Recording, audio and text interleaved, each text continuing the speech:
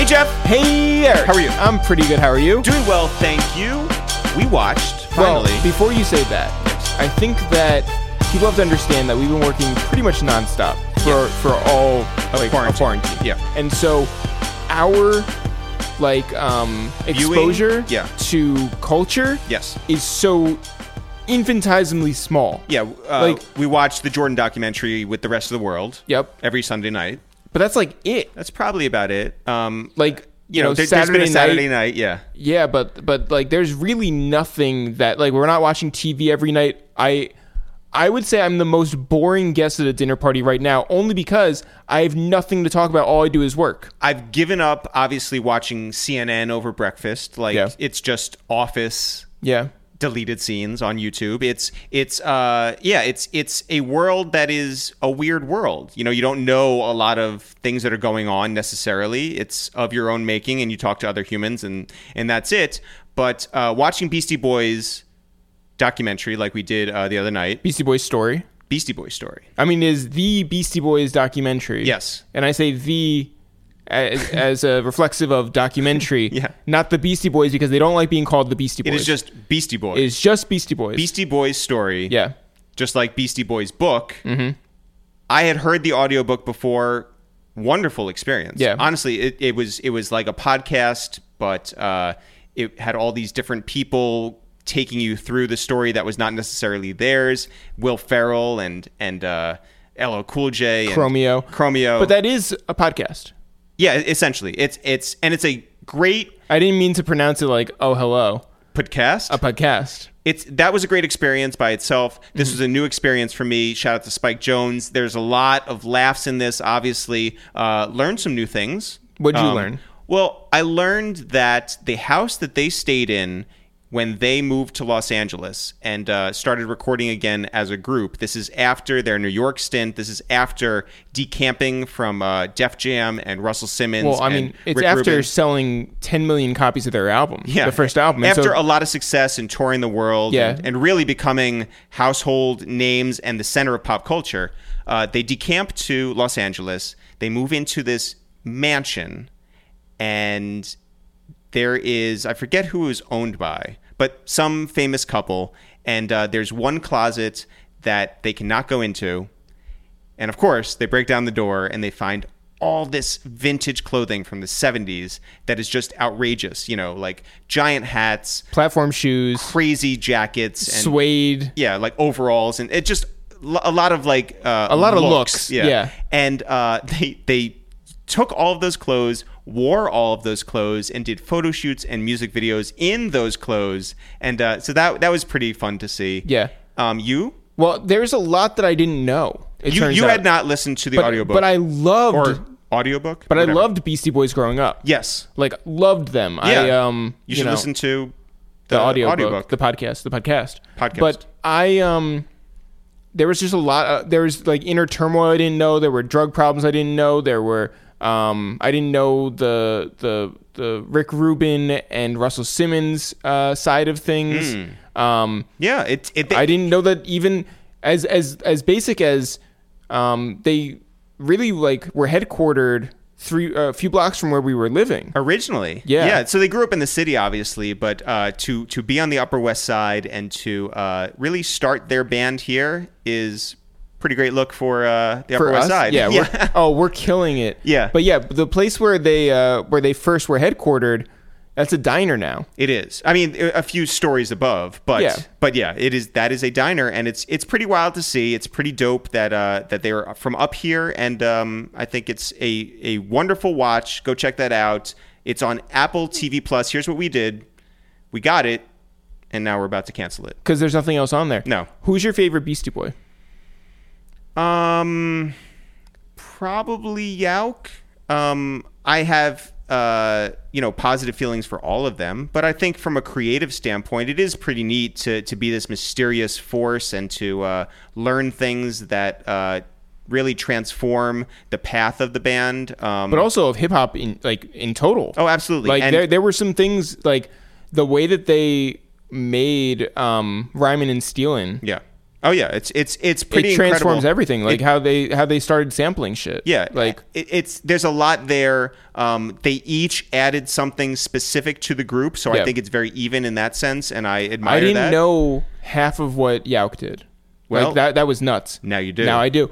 My favorite has always been Ad-Rock because of how funny he is. Very funny. And so Mike D is also very funny too. And I do like the way that they play off each other on stage at the King's Theater in this documentary. It's a fun watch. Anybody who likes hip hop, anybody who loves hip hop, go check that out. It is on Apple TV Plus. So if you have like an Apple TV like we do. Not making it an ad. I'm just saying. Well, it's not an ad because you keep telling people to cancel. I know. So get that free trial week. Yeah.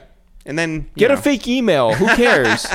Live it up. Jeff, we have a really fun podcast today. Who is on it? We have Big Waz on the podcast. That's our guy from episode number 1 of the original Quarantine Radio. Mm-hmm. We go back with Waz. He's obviously, you know him from The Athletic. You know him from Count the Dings. You know him from being a media icon, breaking news about the Drake project that just dropped. You've seen his name everywhere. He's back today to talk about what's gone on for the last 40-something days, but also to let us know about that connection he has up to Toronto. I think this is his 5th appearance on our podcast. It might be. I mean, he's well deserving of that. One of the funniest guys that we know, Big Waz. Yes, Russ Bengtson. Yo, another one of our favorites. Russ, man, he's been on the podcast, had his own full episode of Waste Time with It's The Real. We're talking sports, we're talking politics. He has a great sense of humor. It's always fun to get on the phone with Russ, who is out there in Long Island right now. Yeah. And we want to see how his life has been affected by this whole thing and how he's getting by day to day. And we have Jonathan Abrams on the podcast. Another one of our favorites. We have not had him on the podcast just yet, so this was fun to connect with him on this platform. But he's working on a book. Yes. Which we're not going to talk about right now, but that's taking up a lot of his time. So that is why he has not been on the podcast. Yes. Shout out to Jonathan Abrams. Man, New York Times best-selling author. He's covered The Wire. He's covered the Lakers. He's covered national sports. His work from Grantland as well. New York Times, LA Times. Yeah, just a fantastic writer. Fantastic guy. Yeah. We get into how he balances his family life with this book that he's writing and really where his mind's at. And we talk about Kobe a lot on this, being that he's an LA guy. Really, really fun episode. And we're going to start it off by calling out to Los Angeles. Well, before that, I should say we're putting this episode out after we have done our AKA battle. Yes. And let me just say, on our Patreon, we killed it. Yes. Patreon.com/itsthereal is where you can go now. Yeah. And I don't know, read about the highlights. Well, you can look forward to the next fun thing that we do. It's going to be based at patreon.com/itsthereal. Yes. That's for all of our true supporters. Contribute $2, $3, $5, $10 a month. If you really believe in this, like we believe in this, it's something to move this whole thing forward. And we appreciate everybody who's been on board, and we appreciate everybody who sees what this is and wants to help push it along. Yes. So now, Jeff. Yeah, now. Let's call out to Los Angeles and get on the phone with our friend, Big Waz. Hello? Waz! What up? Yo, what's up, guys? What's good? How are you? Do you just wake up? I'm good. I can't complain. I just feel like the energy wasn't being reciprocated, like. Oh, no. Sorry. I wasn't expecting a crazy hello just now. Yeah, well, you didn't want to respond with like a psychopathic sort of yell on your end with no context. Yeah, no, that just wasn't. Waz, you were on our first episode of Quarantine Radio, the original Quarantine Radio. I was. And it's been 40-something days since then. How has your mental been across this entire period of time? And how has your life changed? Yeah. I hate to be that person, but I haven't taken it quite as hard as other people because I was already working from home. Yeah. Also, I think a lot of people, their significant others weren't working from home, and now they are during COVID, and that's an adjustment, but that wasn't an adjustment for me at all. I'm used to being annoyed all day, every day. So I feel like I had a leg up from a lot of the people when this thing started. And, I'm maintaining, I'm talking to family as often as possible out on the East Coast and trying to find ways to be as, just as active and as engaged with stuff as you possibly can in something like this, you know? You said you're talking to family. Are you talking to your cousin Renaud? Well, yeah, I talk to him every day. I'm in 2 group chats with him, you know, a New York group chat. Well, actually both are New York-based group chats. So I'm in 2 group chats with him. So I'm talking to him and corresponding with him every day. And then when we have our own individual things to talk about, you know, we get on the phone and stuff. So, yeah, I'm always talking to that fool. Yeah. I just felt like Nod would be like more of a recluse. Like he wasn't just like talking. No, but he is being reclusive in the sense that, like, I talked to him today. I don't mind putting his business out there. Basically, yesterday I talked to him, and he was explaining to us that he literally hadn't left his house since the Rudy Gobert news. Like, I'm like, what about groceries and shit? He's like, no, I've been doing Amazon. Amazon, my boy. Wow. Was his response. Wow. So he's been holed up in his crib, loving it, by the way. Just the idea of not having to go into the office. Cause he has a pretty long commute from where he works, where he lives. And he's like, not doing that every day, being efficient with emails and calls and doing, you know, side stuff that he's interested in. He's been freed up to do that kind of thing. So, you know, I think he's like this quarantine thing in a very perverse way. But, you know, even he would admit that he wants to be outside at some point here. But also, like, Dave hasn't left his house since this began either. Shout out to Just Dave. And Dave, like, yeah, which is nuts. Yeah. Yes, because he's definitely a social butterfly. Yeah, he's an open bar king. Part of it, though, guys, is, you know, when you have the realization that there are no options, it's not like you're sitting there like, damn, I could be touching. No, like, you could be where, like, Korea? Where could you possibly New Zealand? go? Yeah. Yeah, like, where are you going that you can get any of this shit done? I think there's a resignation there with a lot of people where it's just like, look, man, this is what we got. Eventually the thing will, you know, work itself out. So I think, but Dave is straight. I talk to him on a daily basis as well. Another guy that you talk to on a regular basis is the legend David Aldridge. You guys do a podcast together. Obviously, you both work together. Yes, how does it feel when the whole world is watching on Sunday nights the Michael Jordan documentary, The Last Dance, to see your guy DA up on that screen? Well, it's 2 things, right? One, every single time he pops up on the screen, my girl goes, "That's David Aldridge!" I'm like, well, I know, like, first of all, like, she didn't even know who David Aldridge was, so we started working together professionally because she doesn't care about the NBA like that. Damn. Right? So every time she does it, she's hitting me like, "Wow, that's DA again!" And I'm just like, okay. And then the second part of it is like, because I've been doing this podcast with DA for months now, and I've gotten to know him way, way better. It's like one of the coolest things of my career thus far, for sure. I realized that he's talking in his job interview voice each time he's on TV. So I'm just like, hey, that ain't Stu DA. You know what I'm saying? So whenever he's being really professional and using his broadcast voice, I get a little chuckle out of it, because I think, and people who haven't got a chance to check our podcast out, like, if you love the NBA and you've been a fan for DA for a while, like, you know, from NBA 2K, from TNT, from ESPN, what I think is unique about our podcast is that he's using his DC nigga voice. You know what I'm saying? Like, he's in the real DA. So that's the coolest thing I think about our dynamic, is that, like, you get to hear DA in a way that you don't generally hear it. You know, if there's like a good feeling whenever David Aldridge gets on screen, what is the mood like in your apartment when Ahmad Rashad comes on screen? Man, Ahmad Rashad. You know, like, Ahmad Rashad he's such a cultural artifact in that way. Like, you know, I'm sure you guys all remember Saturday mornings watching Inside Stuff. Oh, absolutely. Right? Yeah. And we're of an age where we don't have a relationship with his football career. You know what I'm saying? Yeah. The guy was a professional fucking NFL player. Yeah. On the Vikings. And, of course, you know, married Felicia Rashad and all of these things. Like, yep.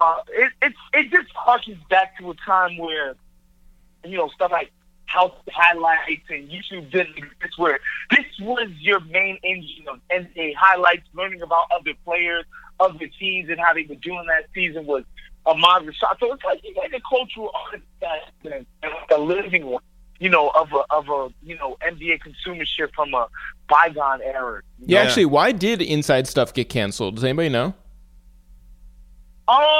Probably once NBC lost the rights to NBA. Yeah. You know what I'm saying? It became, this is no longer a promotional vehicle for something, which was, of course, the legendary NBA on NBC with Marv and Costas and Hannah Storm. And the John Tesh theme song. Oh, yeah, you never see Marv Albert anymore. Why is that? Well, he's going to blame with his back. Waz, last time we checked in with you, again, this has been on the early end of things. You were still going and working out in the park. You were still getting outside a little bit. Where are you at now with that? Still, I work out a little bit more in the crib. Like, I've taken up mobility stretching, not quite a yogi yet. Because I like to run outside, I've started doing these mobility stretches in the crib. I even paid for $75, $80 yoga mat. Wow. Two guys. Yeah. What's happened to you? Yeah, Waz, you're not just like working on the carpet. You're actually doing like real shit. No. I invested in this thing, right? So I've been doing that. Wait, what's so great about a $70 yoga mat? It's about the grip, and the materials used are, is environmentally healthy. I don't know. You do sound like a real yogi. Yeah. Yeah. I'm not read up on this tree hug and shit, but I'm trying to do my part, yo. I'm trying to do my part.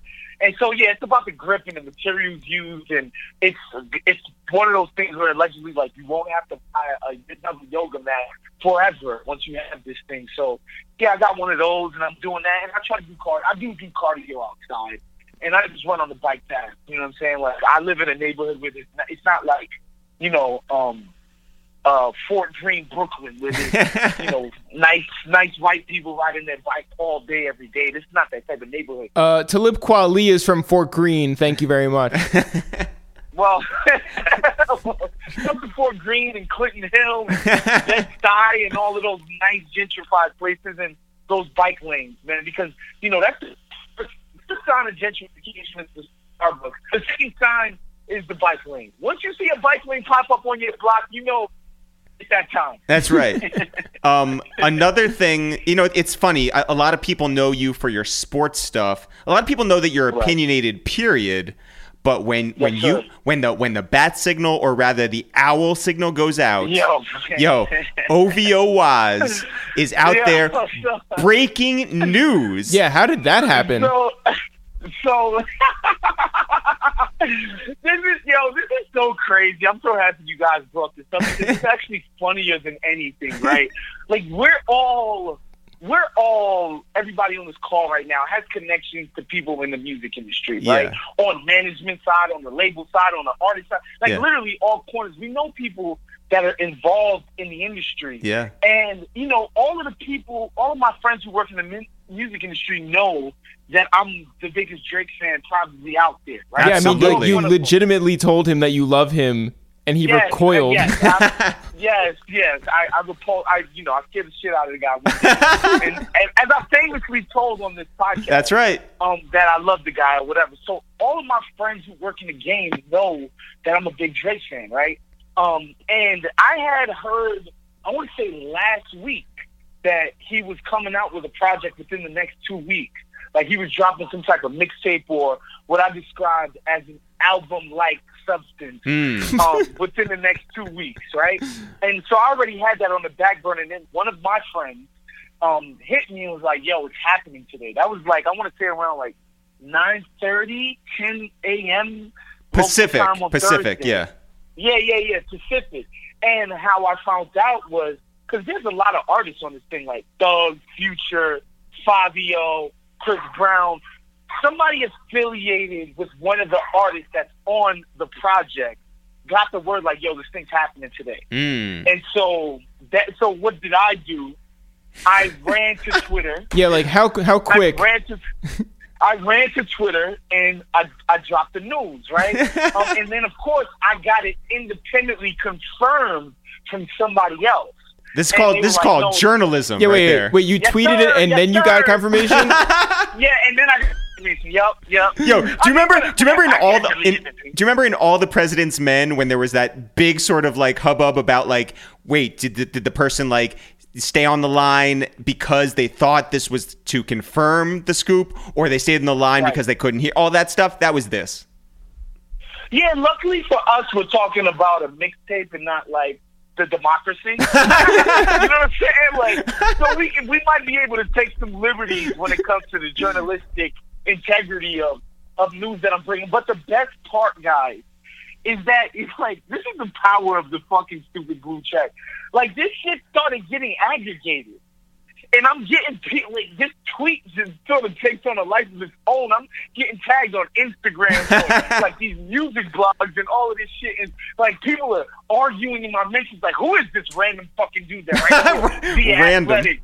What does he know? And then guys like, I mean, come on, he's a writer and he's in this. He works in culture, blah, blah, blah. So it was so cool to, like, and hilarious, really, to be on the side of, like, quote unquote breaking news, right? And let's face it, like, Drake announced it formally like a few hours later, so it's not like I did anything significant. Like, if I would have had this a month ago, I guess, but like it was literally like 3 hours time between I told everybody it was happening and Drake announced it on his Instagram page. Well, I mean, like, similarly, when we broke the news that the Jay-Z and Jay Electronica thing was happening, that was fire. All of these people, first of all, you were the first retweet, so I very much appreciate that. There were all these people who were just like fucking liars. I know, yeah. Like, Jay, I'll see when I believe it. I've been waiting for this for 10 years. This definitely is never not happening. happen. Yeah. And so all we did was just sit there, and it's just like, all right, all these people are arguing in our mentions. Yeah, I mean, but that was the best part about it. Like, the best part was all the quote tweets that just said "cat." Yeah. Like, just that was my favorite part. Sort of the chat. I'm like, if this really happened, are you shitting me? Oh my god, I'm gonna kill you if this doesn't actually. Yo, all of those crazy comments. It was fantastic. And honestly, man, like, these people that work in social media, man, that shit is so addictive. They know exactly what they're doing. I kept logging into my Twitter. Oh yeah. Oh, no question. Absolutely. Yes, I'm checking my Twitter statistics and all of that shit. I'm looking at the analytics. I'm like, look at the impressions. Oh my God. Like, it was incredible. How much thought did you put into what you would actually say in the tweet ahead of time?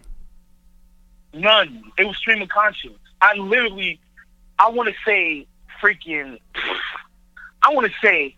3.5 minutes passed between send on the tweet and when I got the information where it was like, because again, the person who told me had told me last week that this thing is going to happen within the next 2 weeks from what we understand. And so he was like, it's happening today. So it's not like it was the first time. So like, that was all I needed. It was like, it's happening. It's going to happen soon. It's happening today. And like, that tweet is incoherent. I was just like, yo, everybody mount up. I don't even know what I said. I just put a bunch of owls. Yeah. Yo, I was like, the owl has to be in Waz's like top 4 or 5 emojis used, right? Oh, 100%. Yeah. Yuck. Waz, when the Tootsie slide came out, I got to be honest, I was like, whatever. And in the corresponding probably like 3 or 4 days, and then since then, I've been like, yo, this shit is super fire. I swear to God. Like, I don't do the dance at home, but I listen to it pretty much on loop. Have you had the same experience? So my experience it's similar to that in the sense that, like, once he did the leak to the actual Tootsie Kid. Yes. Right? Yeah. His little crew or whatever. And it was like, all right, so it's contrived, right? Like, this isn't some moment of artistic inspiration or whatever. He's like, I'm going to make a song for the TikTok crowd. Yeah. And people like us, we come to music for something organic, something natural, something, visceral. Yeah. Like, that's what we're going to music for a lot of times. But this was the opposite of that. So I think that was working on my brain. Like, this is kind of contrived, and I'm not on TikTok. I would never record myself doing the freaking Meg Thee Stallion Savage dance. I'm not, this is not for me, right? But then slowly but surely, I start listening to it, and then you're like, yeah, it's got a dance, but it's really talking about some other shit. And then you're like, all right, this melody's pretty cool. And then you start to really like the beat, and then you're like, this shit is hard. You know what I'm saying? Like, that's the genius of this guy. Like it's no matter what he does, it's constantly working on you. Yeah. And it's not like we're outside, right? Sort of. And we actually happen to be together. And I think we talked about this when Back to Back came out. Yep. And we're at some party. Yeah. And we're hearing it with people for the first time. I'm like, oh shit, this is actually a thing. Yeah. And like we have this realization by being out in the world and experiencing the song. With this, we're not even doing that. I'm certainly not. I'm on TikTok. The only time I listen to the song is literally by my fucking self on my notebook. And like, still, this shit is working on me somehow. Like, there's something to be said for that. Absolutely. Wait, have you uploaded anything to TikTok? Hell no. I don't even have an account. I just see that shit on my Instagram and Twitter. I'm not doing it, guys. I'm 33. I'm sorry, guys.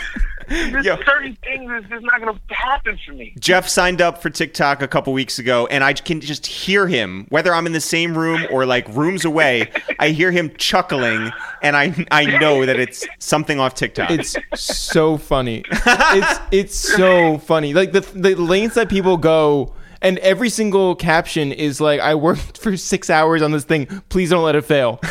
Please don't let it fail. Well, you gotta like the forthrightness of just being like, you know, upfront about the desperation. Yeah, but it's almost like a meme. Like, it's not even, I don't even know how long people actually spend on this stuff. Although some of it is just like, sure, you painted yourself up to look like, Marge Simpson. And then like you have to do this dumb video and then hopefully somebody watches it. I love every moment of it. Yeah, I'm still holding out. My girl has a TikTok and she did some shit to me the other day that really just got on my nerves. Wait.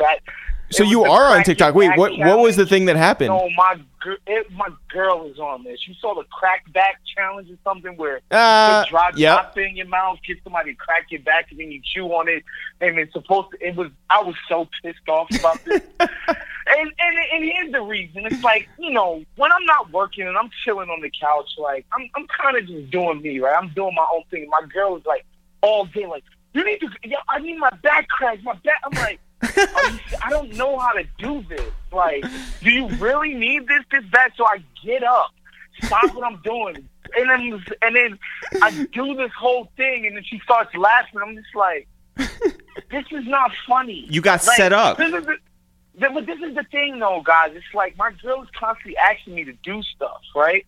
And like I'm supposed to be like, in order not to have burnout, I'm trying to gauge what's the shit that I really need to do for this person.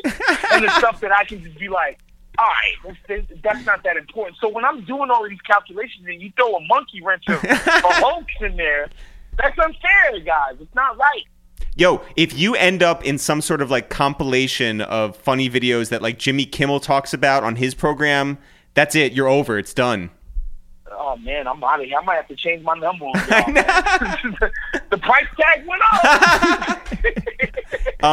We still haven't talked about Bon Appetit. Yo, listen. Waz loves the Bon Appetit YouTube channel just like we love it, just like David Cho loves it, just like millions and millions of people love it. Let's go through the top 3 personalities on there. Waz, you go first, from favorite to second to third. Man, this list is constantly shifting. Yours never shifts. Like yours is always number one, Carla. Well, no, Carla is because again, she's like a mom figure for me.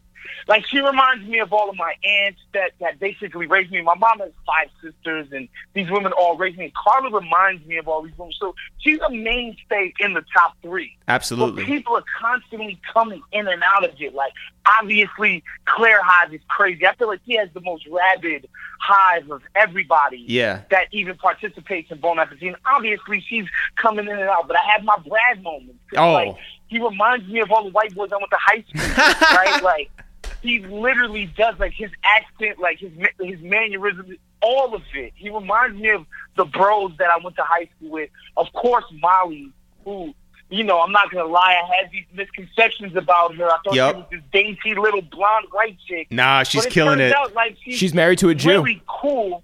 And then she wore some Air Max 97s the other day, and I was like, God damn it. We texted about that. Absolutely. Yes, we did. She's a woman after my heart. So I have my Molly moment. Love Andy. Like, because he's like not even sneakily. He's like a really snarky, catty dude. And it's kind of hilarious. Like, it's really hilarious how, like, snarky. So, like, I always enjoy Andy. I mean, I have my Chris moments.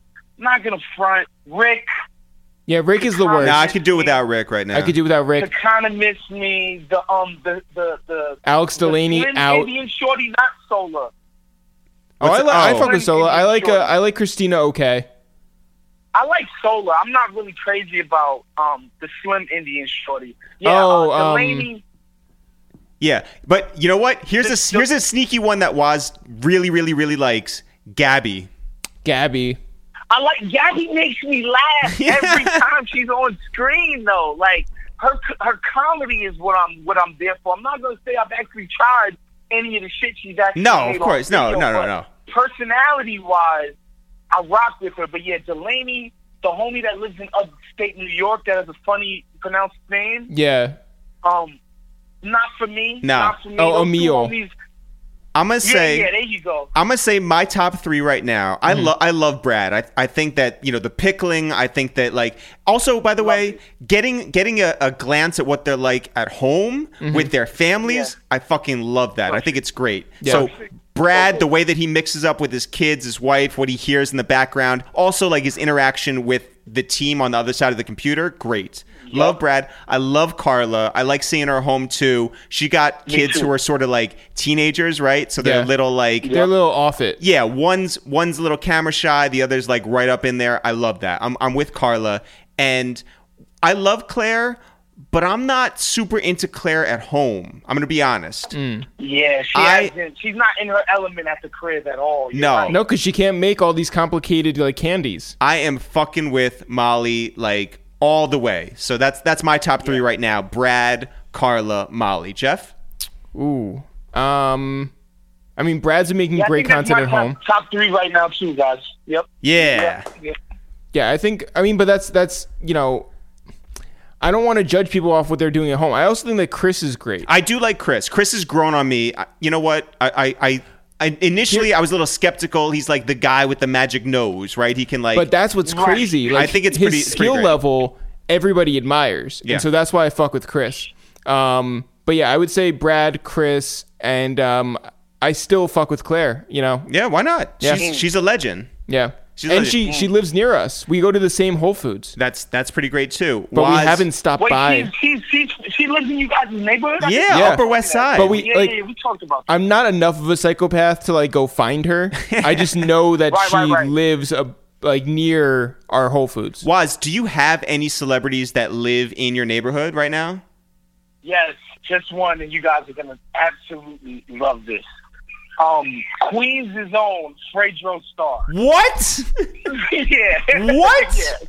Yeah. Yo, up the block. Do you walk around playing Onyx just hoping that he's gonna find his way outside the house and be like, "Yo, Shadyville"? Because Fredro Starr has this there's 2 type of black strangers that you meet on the streets or in public. There's the head nod black stranger and the looks at you really suspiciously black stranger. Yeah. And he's not in the head nod black stranger category, so I would never actually acknowledge it. And by the way, plus, you know who I'm at the age where he knows I know who the fuck he is. Yeah, absolutely. But he knows for a fact that I'm not young enough to not know who he is. Yo. By the way, you know who you know what nailed that sort of dynamic of the head nod versus the eye roll? The Office. Because Stanley was always very skeptical of any other black guy that came in the office. That's right. Yes. Well, exactly. And he drives a white BMW 7 Series, so he has a nice car, not like a Rolls Royce or anything, but a nice car. Nothing to laugh at. Are we talking about Fredo or are we talking about Stanley? Nothing to sneeze at.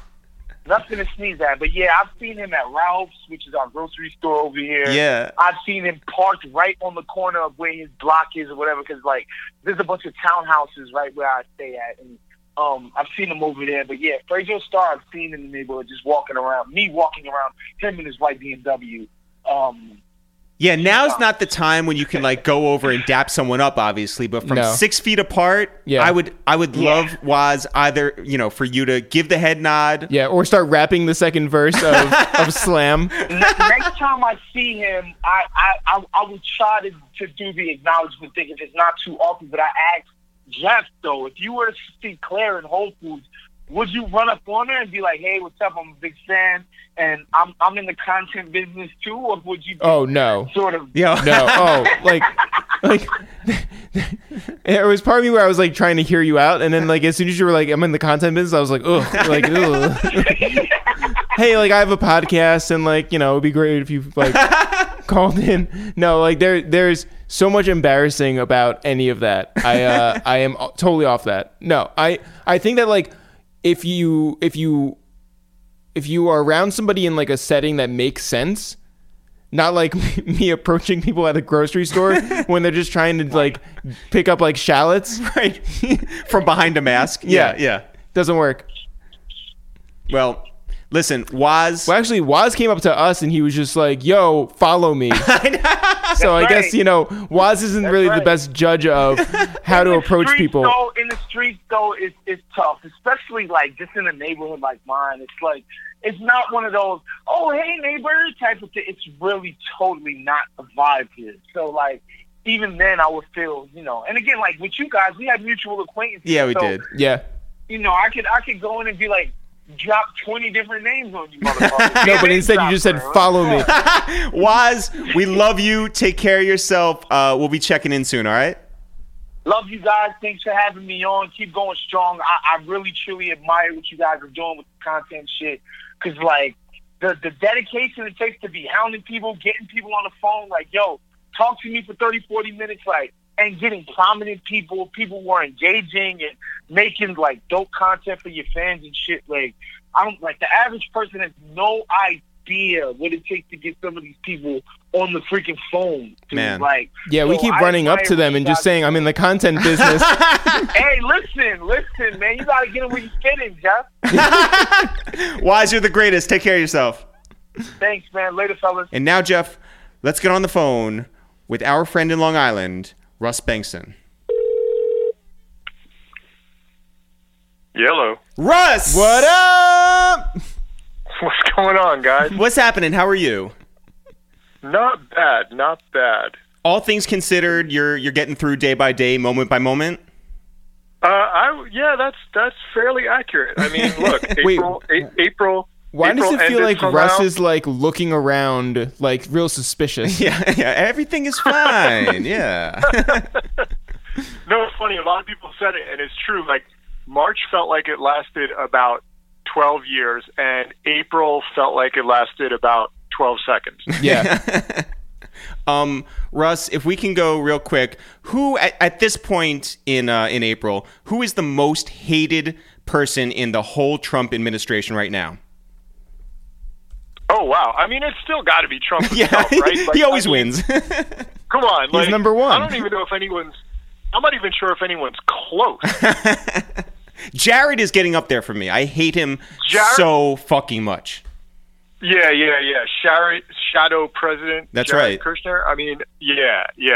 And I also feel, I don't know. I mean, I love the fact that we're going to, apparently everyone wants to talk about her scarves, but I feel a little betrayed by Deborah Birx. Oh my God, yeah. To have chosen Trump over science. So she's not really high on my list right now either.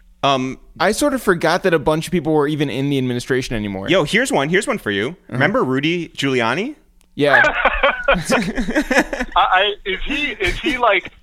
Is he stuck in the Ukraine? I think he is. Quarantined there, or he's with the Fox News studio. Exactly, he's with the documentary team. They're digging up great information right now on the Biden kid. I think they figured it out. Russ, are you able to escape the news cycle? Do you get out? Do you sort of like turn everything off and go into a corner and close your eyes or something? How does this work? I try to, but man, I'll tell you, it's been hard. Like, honestly, the only thing keeping me like out of the news cycle for gaps is The Last Dance. Yeah. Like, wait, once a week? Yeah. Well, actually, me and my friend Alex, we're doing a podcast for it. Yes. So we're watching it like literally 3 times a week. So I mean, you figure 2 episodes, 2 hours, 3 times a week. So that's 6 hours. That's that's good. Not bad. Yeah. That's a little bit of escape time. Who is your favorite member of the Bulls that like doesn't get enough credit? Probably Craig Hodges. Yeah. I don't even know who that is. Who is that? They've talked about him at all yet, and it's like, you know, he was kind of one of the key pieces of that first 3P team. So I don't know. It's been interesting because, like, you know that Jordan obviously has a lot of creative control over this whole thing. So it's like, who's he mentioning? Who is getting mentioned and who's not getting mentioned? Like, yeah, I saw that Ken Burns was not into the documentary. Really? Yeah, Ken Burns was like, this is not journalism. The Jordan people are involved. Oh, whatever. Calm down, Ken my Burns. thing was like, like Ken, like, you did documentaries on like 1800s baseball and the Civil War. Like, a lot of those people were dead by then. So yeah, Lincoln wasn't involved. I'm thinking his documentaries might have been a little different if like Robert E. Lee was still alive. Yeah. Saying like, don't talk to this guy. Is there a moment that you love more than any other, and is it so far in the documentary? And is it Horace Grant calling the Detroit Pistons bitches? No, I mean, that was definitely incredible and probably my favorite moment of like current day stuff. Also, just seeing Horace Grant up on screen and being like, whoa, that's Horace Grant now. Because I feel like we haven't seen him in forever. Yeah. But honestly, and like, I've loved like all the season montages set to, they did what? It was like Eric B. and Rakim in the first one, and then LL. And, I hope someone more enterprising and more computer savvy than me cuts those all into like one extended highlight reel. Cause that would be an amazing, like, I don't know when it's all done, 10, 12 minutes of straight Jordan highlights set to hip hop. Like, But isn't it weird that like Jordan did not like hip hop?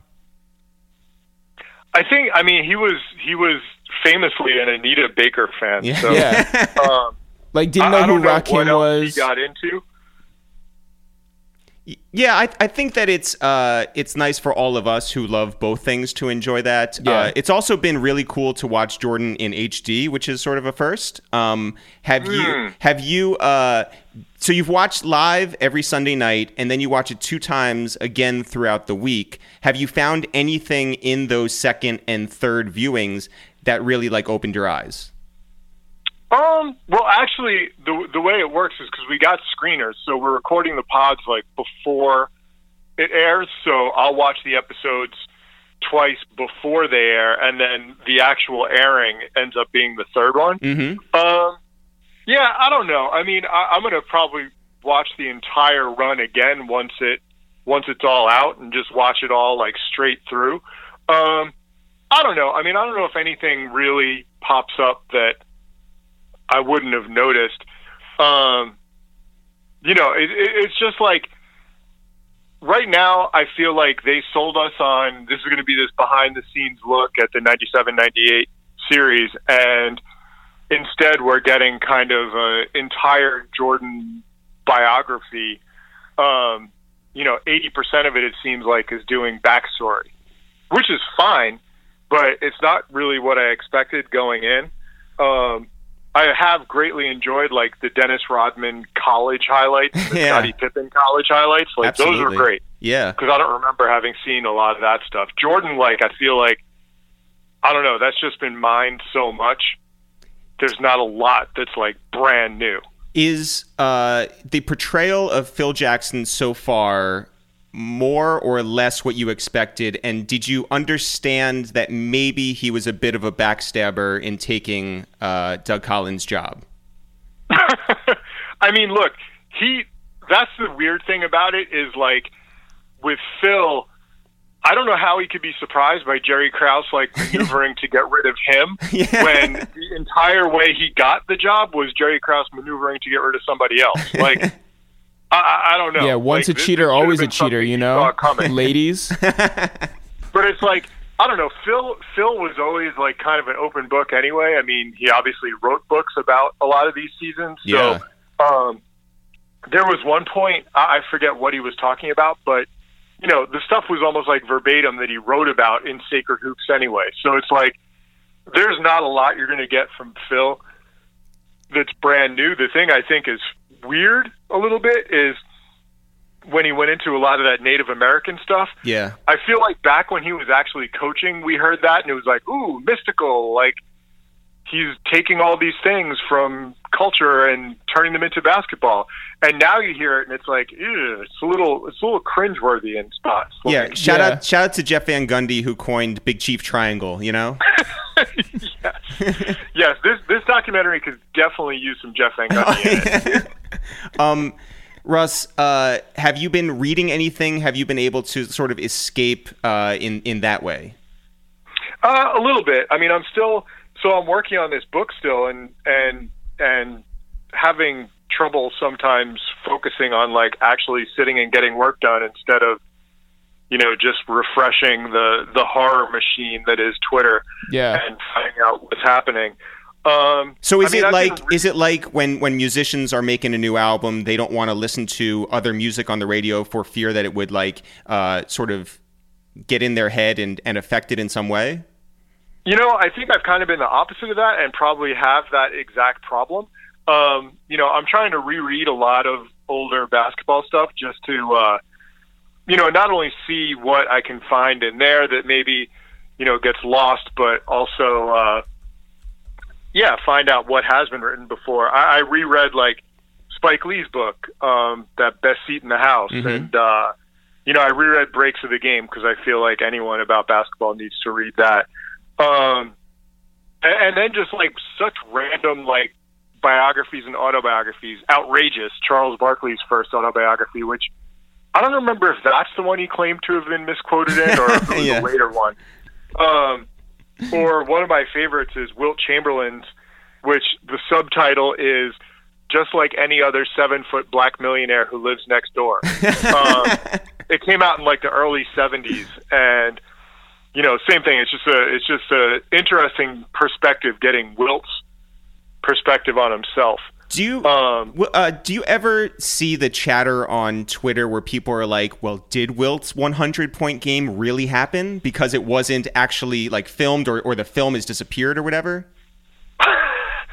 Yeah, I mean, I guess I have seen a little bit of that. That seems like it's probably the same people who question whether the moon landing actually happened. Yeah, or how this virus exactly developed in the first place. Those same people. Maybe people were just asking the right questions, okay, and none of these questions have been answered by the mainstream media.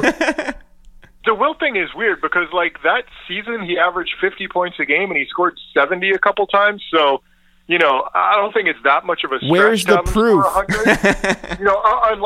Unless you're going so far to question whether Wilt actually ever existed, which would be really now we're talking. Yeah, okay, here we go. Yeah. Let's That's really the thing. If you're gonna go conspiracy theory, go all the way. I've never seen him. Russ, you are staying out in the suburbs. What is it like on a daily basis where you are right now? Yeah, how's the line at Trader Joe's?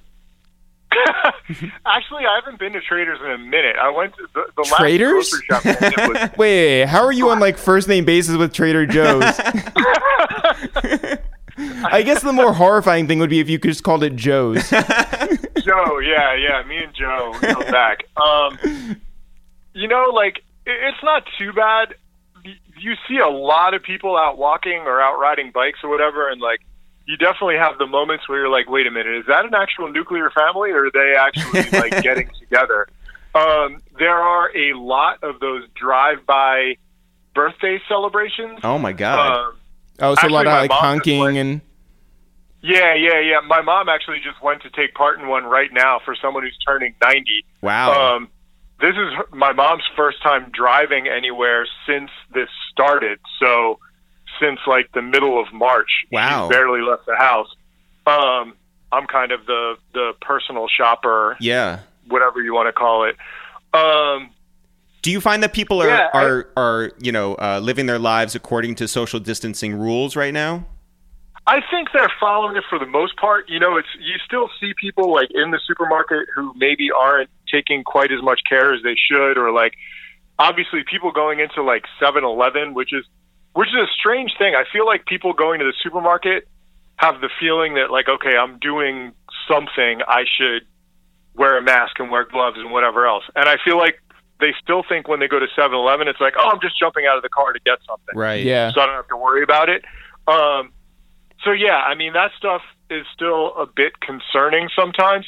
The funny thing with the drive-by birthdays, there was one, the neighbors across the street, and I won't snitch them out too bad because I don't know their names anyway. No, just tell us their address. Yeah, I'll take a photo later. But they set something up for like their daughter who was 6 or something like that, and like all these cars drive by, which is fine. But then like a bunch of them park in front of the house and they get out and they're talking and they're kind of sort of maintaining distance, but not so much. And it's like, you guys are defeating the entire purpose of the drive-by birthday. Nuts. Do you fear what it's going to be like as the weather gets warmer, like it sort of is today? Yeah, it's going to be interesting. Like we've driven out. The one place my mom did go, I've driven her out to the beach a couple times because it's not super far. And the second time we went, there was a huge line of cars waiting to get in. And then there's people like with chairs set up in the parking lot of the beach and people on the beach. And it's like, you see the shots and stuff from California and from Florida, where it's gotten completely crazy. And I'm like, you know what? Like, the only reason they're not doing that here is because it's not warm enough yet. I mean, this was like literally the first sunny sort of nice spring day, and people were already flocking to the beach. So, I think that's going to happen.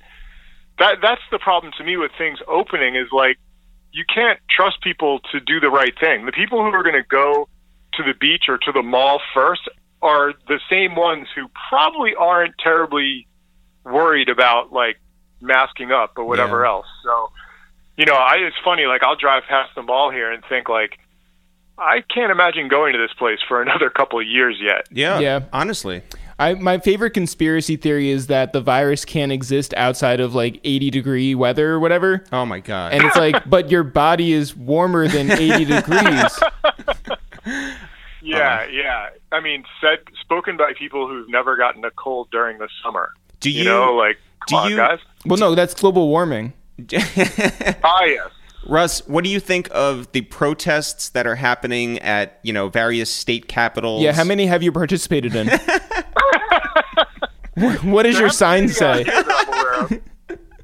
No, people are insane. Like, I don't know. Like, I don't know if they feel like just these rules are being arbitrarily set to keep them from going outside. I guess it's hard to notice when 60,000 people have died of something. Like, you'd think at some point you take it seriously. I don't know if it has to hit 100,000, do 1 million people have to die before you're like, oh yeah, they're actually doing this for my own good.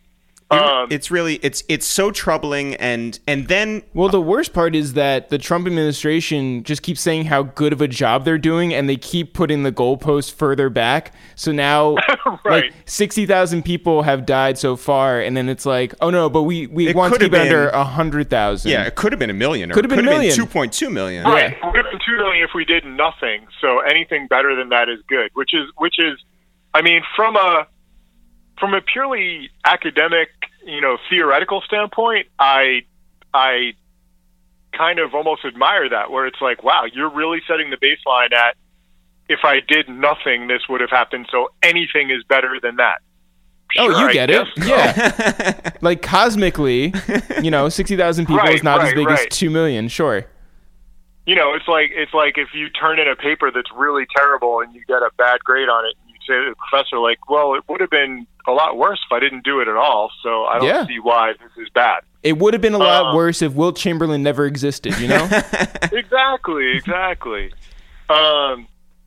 So that stuff is kind of crazy. I don't know. I mean, I'm definitely keeping the trips outside to a minimum and grocery store, like, fill a cart every time I go and I was one of those people who like would wake up and be like, oh, what do I want to eat today? And let's just go shopping for that. Oh yeah. Yeah, now in our apartment, like we've gone to like a whiteboard and we actually have like the days listed out and the different meals, and it's like, who are we even? Yeah, we've become like incredibly regimented in a way where we never were at all. Like we would, every single day was different, and now it's like, oh no, every day is the same. There's a structure to my life that I've never had. And the weirdest part of this structure is that we go food shopping at midnight, and that's not even any exaggeration. We go to our 24-hour grocery store when there's no people there.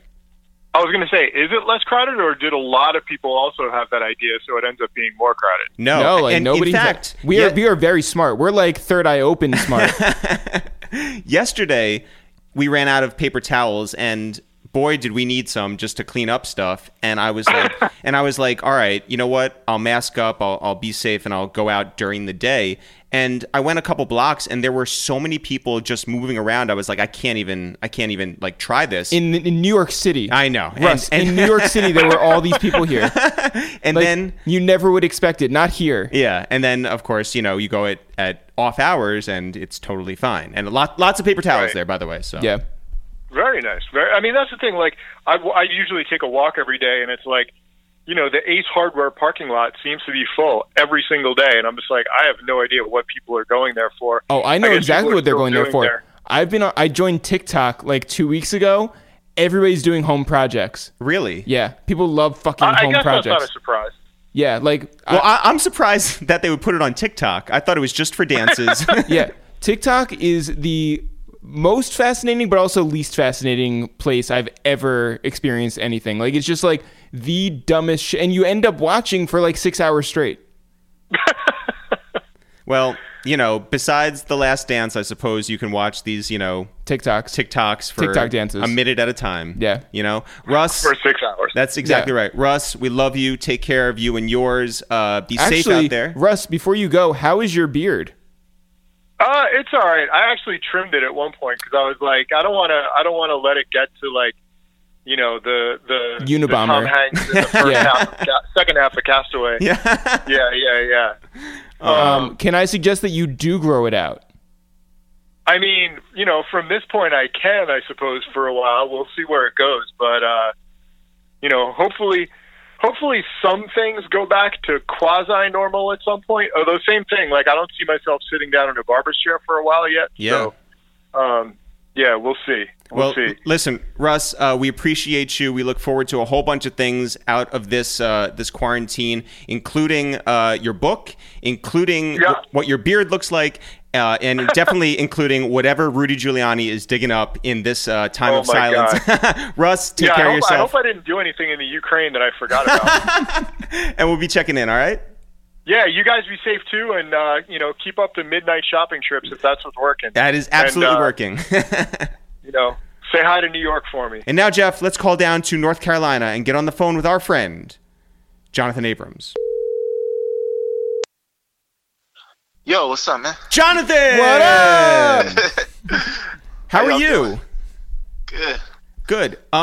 Jonathan, I've always been interested in this. When you heard, starting back in like 2016, Donald Trump start to call real news and real journalists fake news, and have that continue for the next 4 years, how did you take that, having been a real journalist, worked for, totemic papers, and know that this work is actually for real?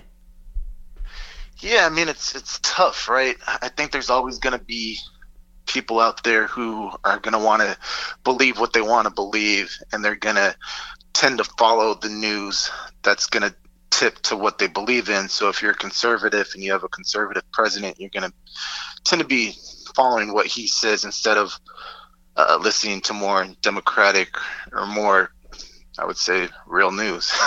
Yeah. Instead of fake news. Like like Michael Schmidt, who just won a Pulitzer, yes. I think 2 Pulitzers last year for his work at the New York Times. He was in sports when I was at the New York Times, and he was busting a lot of the steroid stories in baseball at the time. And, he's a close friend, and like the depths that he goes to try and do the work that he does. And a lot of times people are putting themselves at risk just to be able to report these deeply journalistic stories. So, I mean, it's tough. Yeah. How are you doing these days creatively? Because we know that you're working on a book. You have been working on a book before this pandemic. Now it's here, and it's a totally different mindset, I would think. Well, also, I mean, like, because of everything happening outside, you also have your kids inside. And so, like, what is your work parenting balance right now?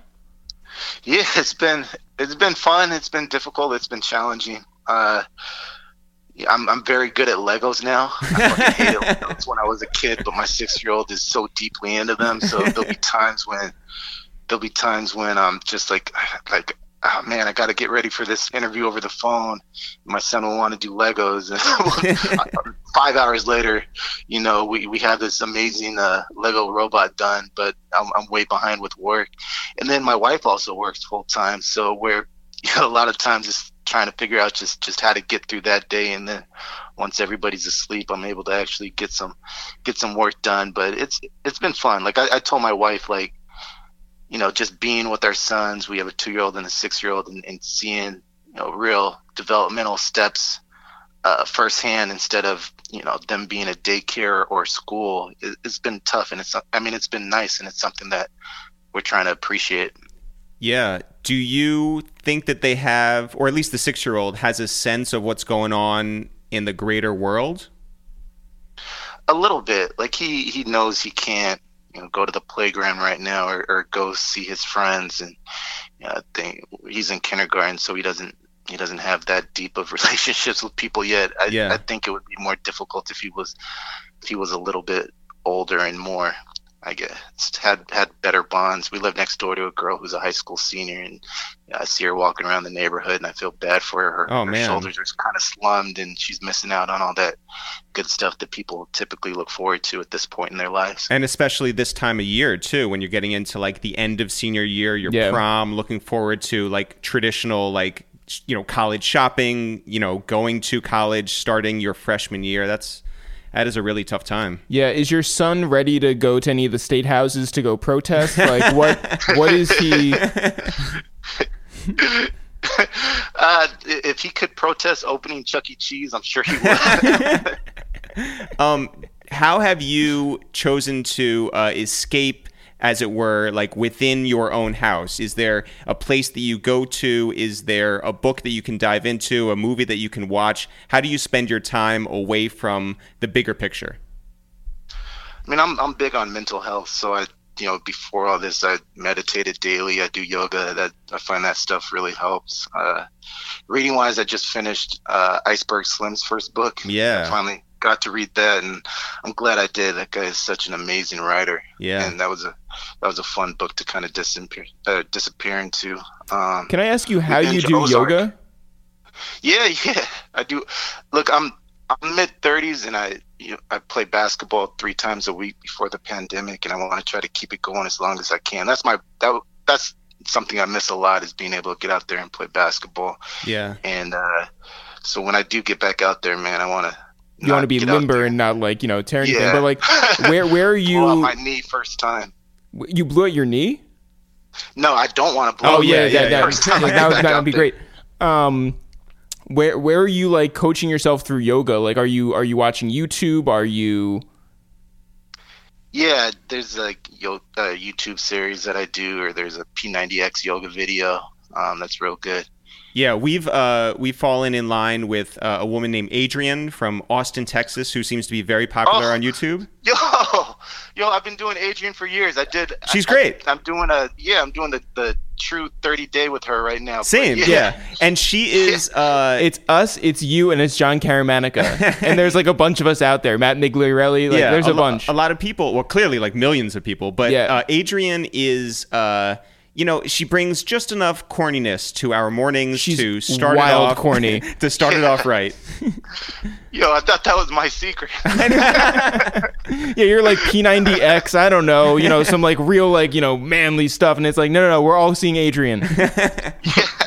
Yeah. Obviously, everyone's been, sitting down and gathering around the television every Sunday night, watching the Last Dance, the Michael Jordan documentary. Have you found anything out about Jordan, about those Bulls teams that you did not know beforehand? I don't know if I found anything out. Just growing up and having those Jordan teams be such a big moment in any basketball fan's life. But mine especially I used to live in California, and you always saw the Bulls on WGN because that was one of the few stations that was nationwide. Yeah, that was nationwide when we were younger. I think it just reinforces everything, right? You knew that Jordan was a taskmaster. You knew that he was hard to get along with, and if you were a teammate, you were going to hate him, but you were going to appreciate that he tried to get you up to his level. So just being able to see new film and see that footage in real time of those seasons and what he was going through, I mean, it's just like a injection of nostalgia, right? Well, yeah, and that's been very interesting around here too. Obviously, those Jordan years, that time brings a lot of memories back for us. We, before the quarantine started, bought a Nintendo, which was preloaded. It's a Nintendo that has like an HDMI plug now, but it's preloaded with 30 games. And Jeff and I have been playing Super Mario 3 because that's very nostalgic for us. Have you been going back and also because it's the only video game that we can like do well at? Yeah, that too. Yeah. So, but have you been like listening to music from years past? Have you been finding things, pictures, or memories that can bring you back to a place of comfort? It is weird, right? Because I think at this time we're all trying to get back to something that we're more familiar with and comfortable with. And I'll be honest, during a lot of walks around the neighborhood, I found myself listening to Pac, listening to West Side Connection, listening to DJ Quick, some of the West Coast stuff that I grew up with. And you're exactly right. It takes you back to a moment in time when it felt like everything was normal. Yeah. What was the first concert you went to? Oh, man, the first concert I went to, I want to say Montel Jordan. Yeah. That is so dope. Do you know what you were wearing? Oh, man. I probably wouldn't tell you even if I could remember. Like, you were probably like 15 or something, and you were like wearing like grown and sexy stuff. Hard bottoms. Yeah, hard bottoms. Exactly. But I think it was, this is how we do it. Yeah. Jonathan, this has been a particularly tough year for West Coasters with the passing of Kobe. Have you been removed enough to sort of like put everything in perspective and consider what his whole career and life has meant to especially people who have that Los Angeles connection? Yeah, honestly, it still doesn't hit. It still hasn't really hit, and I don't know when it has or when it will. My friend a couple days ago sent me a YouTube footage that I didn't even know was out there of me asking Kobe a question at one of the finals that I don't think I'd ever seen it, and it just brought all that back again. There's like moments where you're gonna like always remember when stuff happened, and learning about Kobe's death was just like I was taking my son to get his haircut, and I just started to see the reports flash, and I'll never forget how I felt at that moment because right after my son's haircut was over, I took him home, and for me it honestly it felt like when Pac passed. Yeah. Because I'll never forget, where I was in that moment, and I was just, 11 or 12 when that happened, and those things, they take a long time to settle in. Yeah. Well, I think in a lot of like hip hop beefs, people would take sides. I know that Jeff and I, for no reason other than we were huge Jay-Z fans, stopped listening to Nas when they were beefing, right? Did you happen to take a side when Kobe and Shaq did first have that sort of like who's, a bigger presence here and who should get the ball more and who should be, the man ultimately? Did you choose one over the other in terms of Shaq versus Kobe? I don't think I did at the time, just because even though they were bickering, they always seemed to figure it out when it mattered most. Mm-hmm. They bickered all through those 3 championships that they won together, but when it was crunch time, they always came through. And when Shaq got traded to Miami, you kind of knew it was almost the end of the line for Shaq as far as his domination goes, because Kobe was, a maniac about being in shape every season, and Shaq was not. Like every year, every year Shaq would come in a little bit heavier, need a little bit of a more surgery or operation that he would put off, and Kobe, you knew that he didn't have to turn on a switch to be at his best, but Shaq, you knew that, and you knew that one time that switch just wasn't going to come on. Watching the Jordan documentary now, do you see the same killer instinct in Jordan as Kobe? Oh yeah, and I think especially Jordan talking at Kobe's memorial kind of emphasized it more. During Kobe's career, he didn't really touch on how much of an impact that Michael Jordan had on him. I think it's only coming to light now that Kobe was really chasing Michael, and he wanted those 6 championships. He wanted more than Michael. And you see the games are just completely patterned after one another. I think Michael Jordan had an interview like a couple of weeks ago where I think he said that only of the players he'd want to play one-on-one, it would be like Elgin Baylor and Jerry West and other old guys. Then he was like, Kobe would probably be the only person I would worry about because he'd stole all my moves. Yeah, I saw that. I was just like, that's the highest compliment. A lot of people now are binging through series new and old. Obviously, you have already watched The Wire. You have, written quite a lot about that. Is there anything that you have not watched that is sort of like missing from your canon? Not watched missing from my canon. I feel like I've seen all of the prestigious TV shows. We just finished the 3rd season of Ozark. Yeah. That show, the same casting director that The Wire had, is the same one for Ozark, and she's really, really talented at putting people who just seem like they always existed in that world. Her name's Alexa Fogel. She also did Atlanta with Donald Glover. Wow. So that's a big one that we just completed. I don't know if I have any prestige ones that are still on my list. I feel like I'm trying to check them all off. By the way, the Jason Bateman casting, originally, is a super weird one, right? Because, he had mostly done all comedic stuff before. He'd never really gone dark. Right. He's certainly, at that point had been on a really, hot streak in terms of being that guy who could be really dry and really funny. And yeah, this is clearly a departure. And now it's people only know him for this. Yeah. I wonder what you saw. Yeah. Well, I think he may have come attached to the show beforehand. I think that's the case with big shows, is that if they get a big star, then she fills in the rest. So she does Julia Garner for Ruth Langmore and those type of slots. Yeah. But yeah, I still look at that show and I see Arrested Development, yeah, at some points. Jonathan, as someone who has, spoken to so many people across the sports and entertainment worlds, do you find us, the little kid inside of you, getting such a kick out of the fact that you're actually speaking on a human-to-human level with people that you grew up idolizing? Yeah, I think that's the kick, as much as you want to be objective, and be able to look at people just as people, which is what I try to do a lot. There's obviously sometimes when you're man, I grew up listening to you my whole life, or I grew up watching you play, and that stuff is always going to be there. But I think most of the time I just try to still always have that human to human connection and try to treat people like people.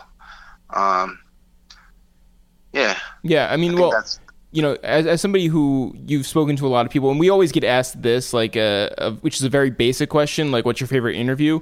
But I want to know, of anybody that you've interviewed, who's somebody that you would be I want to speak to them more? Ed Burns, who was the co-creator of The Wire with David Simon, is just one of the smartest people that I've ever talked with, and a lot of The Wire was based off of his life. He was the real police detective in real life. He was the guy who left the police department to go teach in a Baltimore middle school, and he just like his whole conversation was just like an education on life. And I feel like if I could pick his brain a little bit more, I'd be able to solve the conundrum of life. He's like one of those people. Did you get a kick out of this like we did in watching like the Jordan documentary? The filmmakers present an iPad to Jordan, you know, for him to watch clips, and then like an iPhone to like Dennis Rodman, and they can and Scottie Pippen too, and they can watch these clips and get a reaction from that. That's something that, like, you know, when we've spoken to people, had conversations with people, clearly we have not done, but I think it's such an interesting interview tactic. I thought that was genius, and I got mad because he kind of stole my bit a little bit. Oh no! Like the way that I do oral histories, and the way that you make it seem like it flows, and that it's like just a conversation among people, is, you know, once you get some going, you can read somebody's quote to somebody else and say, well, what do you think about that? Instead of you presenting this same question that they probably heard a million times, it can be more organic. And I think that that's what they got in that documentary, is that they didn't just ask Michael Jordan, hey, you walked off the court, you didn't shake hands with Isaiah Thomas. What was that all about? They actually showed what Isaiah Thomas thinks about it now to MJ, and allowed basically MJ to like laugh in Isaiah's face as he was holding the iPad. It was just more organic. Actually, what is your favorite 30 for 30 episode? Probably the Fab Five. Oh man, yeah, same director as this. Yeah, same director. Yeah. It's pretty special, and I think that I just, you know, obviously this comes during a time when we never expected to be in this situation, but I think what ESPN and Netflix have done in bringing this to a place where people can gather around and get some excitement on a regular basis, week in and week out, I think it's just been like something we can take joy in, you know? Yeah, for once. By the way, Jonathan, I do want to apologize for misaging you when you went to the Montel Jordan concert. I didn't realize that you and I were like the same age. Yeah, and that you're not like, you know. What you should have done instead, Jeff, is show Jonathan a video clip on your iPad. Yeah. To sort of like get him back in the moment. Listen, Jonathan, we love you. Take care of yourself, you and yours down there. Stay working on the same schedule as you can, both on your book and on Legos.